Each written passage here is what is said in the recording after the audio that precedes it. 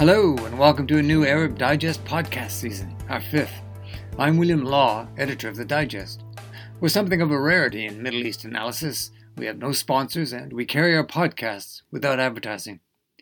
As our colleague and podcast contributor Jim Crane kindly commented on the Apple Podcast platform, we are a vital and unbiased source.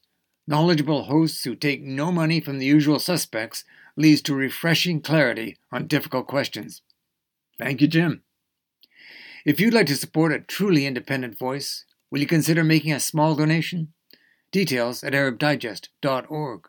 When you go to the website, check out how you can receive our reader-supported daily newsletter for 2 months for free. That's right, 2 months for free. My guest today is Renad Mansour. Renad is a senior research fellow, Middle East and North Africa program, and the project director of the Iraq Initiative at London's Chatham House. In November, he'll chair the Iraq Initiative annual conference at Chatham House, and the theme this year is accountability. Renad, great to have you back on the podcast. It's great to be back, Bill. Now, before we get to the issue of accountability, can I ask you, first of all, just to give our listeners a snapshot of the current political situation in Iraq? It's just about a year since Mohammed al-Sudani became prime minister and a national unity cabinet was cobbled together. How is the prime minister doing, and what can you tell us about his cabinet of national unity? Well, at the moment, almost 1 year on with this new government in Baghdad, things seem to be somewhat steady. On the surface, they appear to be, certainly more than people were expecting. Don't forget, it took 1 year, a whole year for this government to be formed following the elections. And it came off the back of considerable and significant violence between some of the different groups. But it ended up with this government, as you say, a national unity cabinet, in that it has most of the Shia parties. Of course, keep in mind that the Sadrists have withdrawn from parliament. And while they maintain a presence throughout the government, they are not technically part of this government. But it also includes the main Kurdish parties, the KDP and PUK, as well as the main Sunni parties. So insofar as, as much as possible, it is a national unity government, minus, some could say minus on the surface, the Sadrists. Some people were expecting this summer for there to be potentially protests or there to be already anti-government demonstrations, but en masse, we haven't really seen that. Sudani has sort of treated his position and his government almost in a technocratic way, keeping his head down and trying to pursue reform. Of course, he's aided by the fact that the price of oil is high enough for him to basically be able to give everyone what they need in a way. And I think that's the best way to understand it, is at the moment, in the current situation in Iraqi politics, most of the major players are getting, to some extent, what they need. There are, of course, differences in competitions there, but this has allowed there to be this sort of appearance on the surface of stability. But I'm sure we'll get into discussions. This is not the first time in the last 20 years in Iraq since regime change we've seen this kind of almost like an eye of a storm in some ways of stability. Mm-hmm. And Sudani himself, you mentioned this, the technocratic image that he projects. To put it crudely, is he in the pocket of any one particular group, or is he able to stand somewhat above the sectarian nature of what is most of Iraqi politics? Well, he fits the mold of what the Iraqi prime minister is envisioned, or what the Iraqi prime minister should be when it comes to the perspectives of the ruling elites that actually govern the system. He's not powerful. He doesn't have political power or much social power, but he presents a friendly face to the public, to the people, to the population, to the region, to internationals. And critically, he's not someone who is going to go and against the interests of the elites or the interests of, those in charge and of the system more generally. Technically, he is actually part of the Shia Coordination Framework, which is a group of Shia Islamist leaders, including even former Prime Minister Nouri al-Maliki, head of Asab al-Haq and Sadiqun Qais al-Khazali, who is part of the Popular Mobilization Forces, also Hadi al-Amiri from the Popular Mobilization Forces. So many of these Shia groupings across the spectrum of Shia Islamists, from Haider Abadi and Amal Hakim to sort of the PMF and others that would be closer to Iran. And Sudani is part of that coalition, and comes from that background. And many of those in that coalition have even publicly stated that they have a prime minister who they can now reap the rewards and benefits from. And so that's where I would put the prime minister at the moment, even though he has his kind of ambition to pursue reform in a very technocratic way, to keep his head down and just muddle through. He's not going to be able or willing at times to go against these vested elite interests that have grounded the corruption in Iraq for the last 20 years. Okay. Well, look, let us just talk a little bit about this past summer, because Iraq's gone through another very grueling time. High temperatures exacerbated by water and electricity shortage crises. How challenging has this past summer been for the ordinary people of Iraq?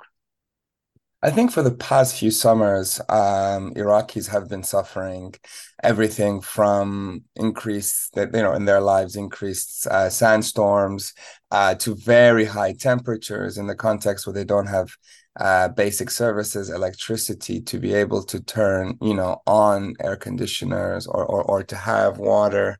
Life becomes difficult. And climate is something, and the kind of changes in climate is something that Iraqis see every day and feel every day.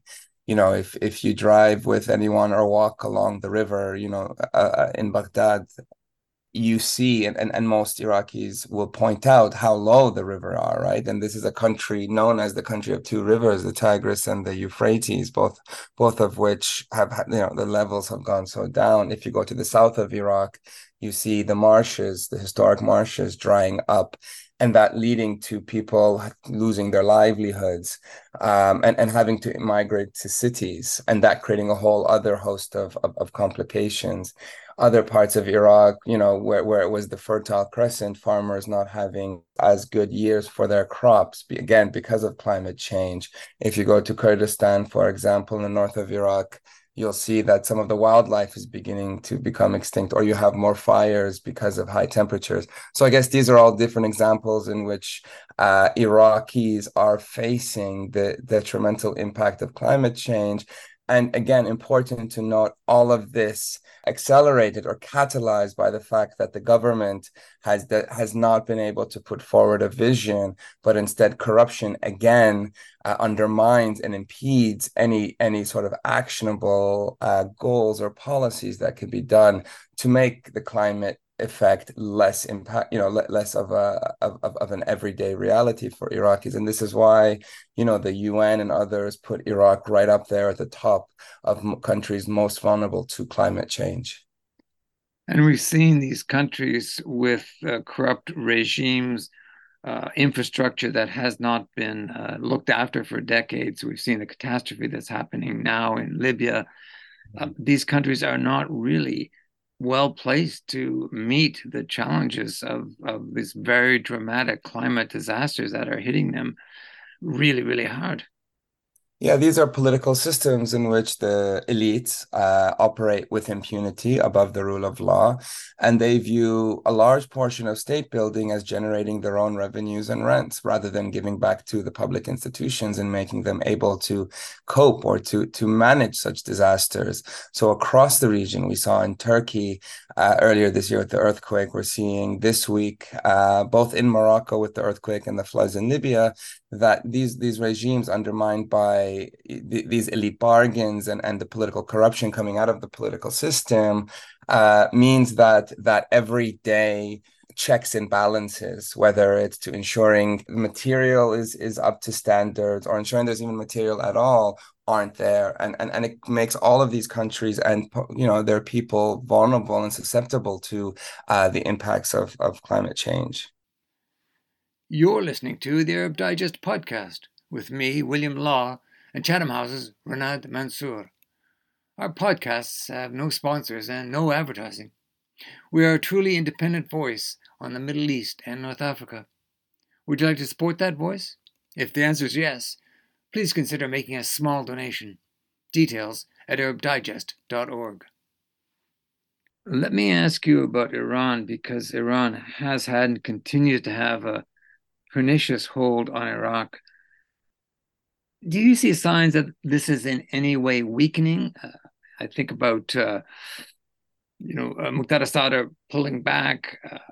I think about the possibility that perhaps this government has some maneuverability with Tehran, or is that just a bit of a fancy and Iran is still in there as tightly as ever? For Iran, Iraq is about a balancing act, right? Iran does not want Iraq ever to become too powerful or for the Iraqi state to become too coherent because it's still a rival. But it also doesn't want Iraq to be so weak that it could create instability, like we saw when there was no government for a whole year, or in more dramatic fashion when we saw when the Islamic State took over a third. So in terms of that balancing act, Iran is constantly having to navigate the political, security, economic networks to make Iraq that mold. And doing so, it needs allies across the spectrum. And so at the moment, Iran, of course, has very strong relations, especially with the coordination framework, which is leading the government right now. Leaders such as Nouri al-Maliki, Qais al-Khazali have historical relations with Iran. But in general, most of the Shia Islamists who are in power in Iraq right now do have some kind of historical relationship with Iran, which is a neighbor. And also the Kurds. I mean, Pavel Talabani of the PUK was just recently in Tehran. This is the Patriotic Union of Kurdistan. He's the head of the PUK. So I would say that Iran is still managing and navigating its networks across the country, across the political spectrum, but across the state and non-state divide, across the armed groups, the economic interest, the political interest, to reach that and to maintain that balance. So, to answer your question, I think Iran is still by far the most influential external actor inside Iraq. And you expect that to remain the case for a good long time to come? Yeah, it's built on very strong foundations. It's been 20 years now that Iran has had this role, and it's maintained it at times of crisis and at better times. And it seems, relative to the other countries, we've seen in the last few years, Gulf countries, Saudi Arabia, the UAE, make some sort of inward into Iraq, trying to better, the relationships. Turkey, of course, has some relationship, particularly to the, in northern Iraq, in western Iraq. But I think, given the long-term focus that Iran has in Iraq, it's not a, election cycle issue like it would be for many of countries in Europe or the US. It's a longer term vision, and I think we should expect it to continue as such. Well, let me ask you this, Renad, because as you mentioned, the tensions, particularly between Saudi Arabia and Iran, have eased considerably, and diplomatic relations back on the table. Do you see a role for the Saudis that could be a benefit to Iraq?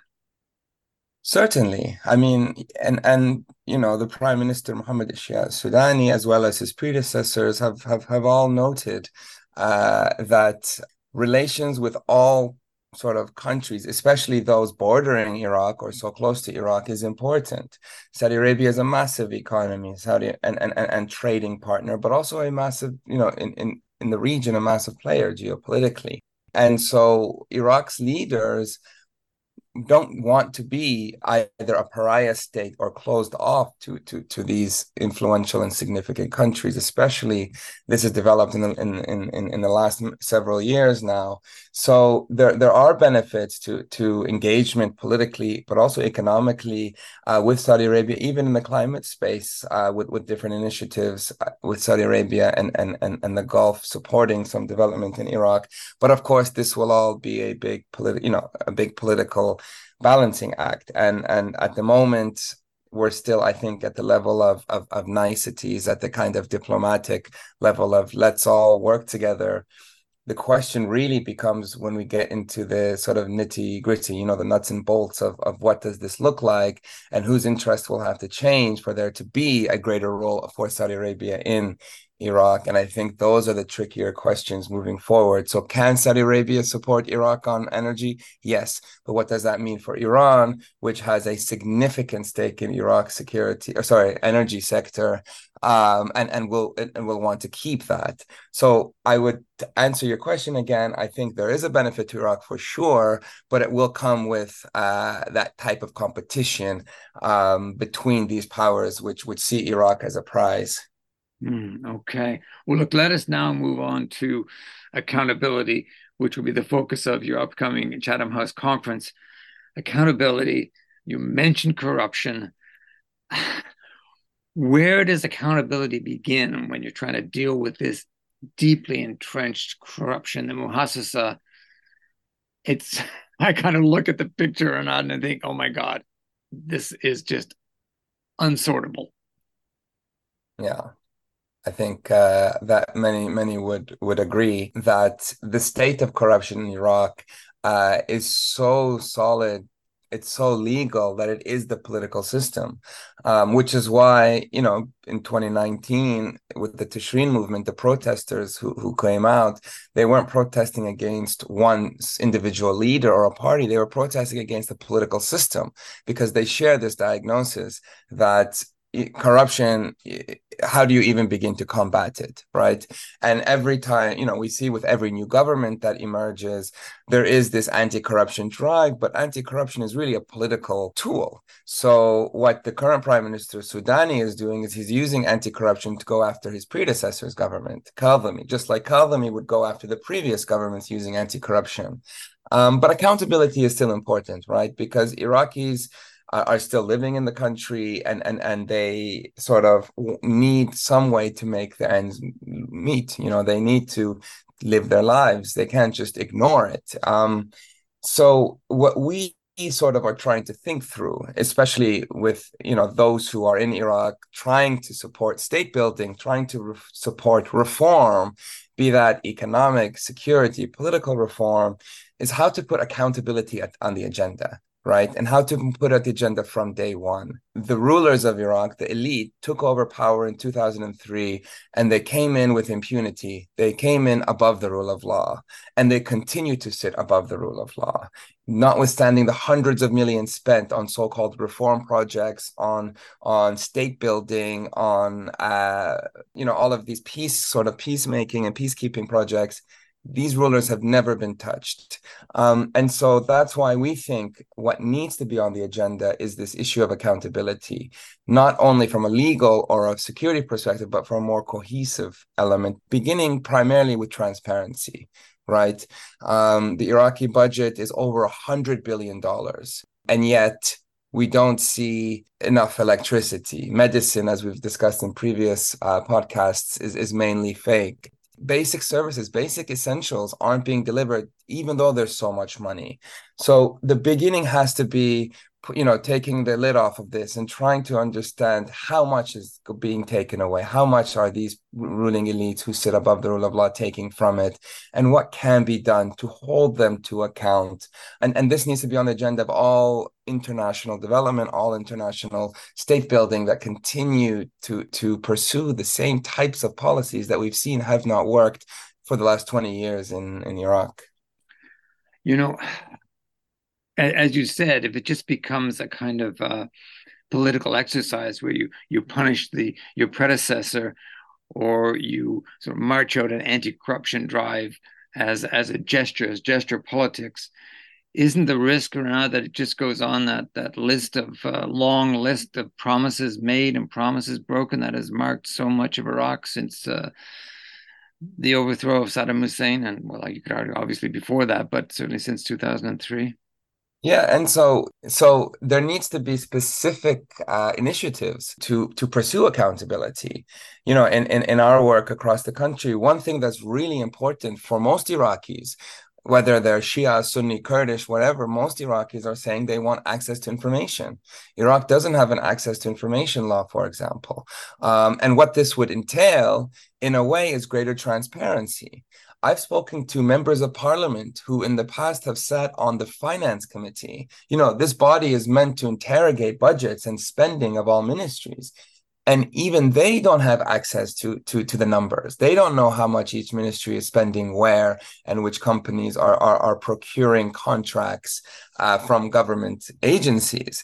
And so I agree, accountability is a big word. And in the context of Iraq, you risk just having it as a policy recommendation without much to enforce. But that's why I think pushing that agenda into the specifics becomes really important through an example like transparency, instituting a transparency law, creating a budget monitor, right? This would be really, really, I think, helpful. And most Iraqis are calling for something like this.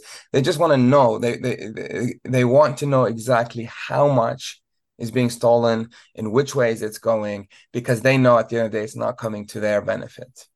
And they have every right to know. But let's sort of pull back from the Iraqis and look at the international responsibility here. I mean, I'm thinking about the Biden administration beyond its efforts to have the Saudis recognize Israel and jump on the Abraham Accords bandwagon. It's pretty much walked away from the Middle East and certainly the disaster that it pretty much inflicted on Iraq. Is there any chance our government might put a little bit of pressure on Washington and remind them of their responsibilities towards Iraq and its people, or do we just let them walk away? Do we let the Americans walk away? Do we just walk away? What sort of external political pressure could be brought to bear to achieve some of the things that you're talking about? It's a tricky question because, from one perspective, we've seen 20 years now of international state building in Iraq and similar policies being implemented that haven't really worked. But at the same time, we see now, as you say, a kind of disengagement, let's say, from Iraq by countries like the US. And if you look at Iraq from afar, there's no civil war at the moment. There's no ISIS or that type of terrorist group. Things seem to be stable. And the elites, okay, corruption is there, but maybe that's not a big problem for many of those abroad who are most concerned when it is about ISIS or migration or these issues. But we know that we've seen this before, right? Because conflict in a country like Iraq is cyclical. And every US president has declared some kind of mission accomplished in Iraq, beginning with George Bush 5-6 weeks after the initial invasion in 2003. We know that it'll come back because the foundations are not solid, because the state was built on rotten roots, and those rotten roots is that system of corruption, which kills every day in very invisible ways through depriving Iraqis of their basic needs and essentials. I think that's the message that needs to be made clear. You could turn away from this because it seems relatively stable. There's no, direct violence and civil war occurring.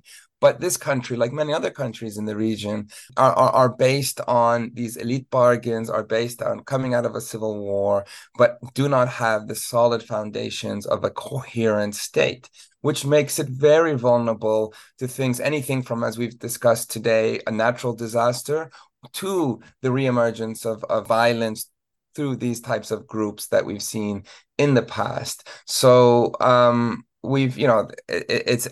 would sort of answer by saying it's cycles of violence, and there's nothing to suggest that Iraq has gone past or reversed or is no longer on that cycle of violence that we've seen since 2003. And it's at our peril if we choose to walk away. But look, let's not end, or let's not dwell rather entirely on the negatives. There are some positives emerging. For example, I was impressed at a Chatham House session that you chaired back in June with young Iraqi entrepreneurs and their startups. Can we look at that part of the landscape? And can you tell us about the challenges, but also about the potential that is there in Iraq? It's an important question because if you look at most people writing about Iraq right now, writing about the current political situation, most of the analysis is saying that Iraq is moving towards a greater authoritarianism, right? Especially in the wake of the October 2019 Tishrini protests, which were completely suppressed. and repressed, sorry. And you see the judiciary and the police beginning to down on civil society, clamp down on those who talk about accountability, the accountability mechanisms from society, from media, these important tools that the public has. They have less today. And so many are concluding that Iraq is moving towards some kind of authoritarian, maybe competitive authoritarian state. However, within that, as we've talked about, there are still Iraqis who are not giving up. Right. They're not leaving, they're not fleeing, but they're saying in our own ways, we're going to push for our interests and the interests of many like us who are marginalized, who are minoritized, who don't benefit from the system, from the state.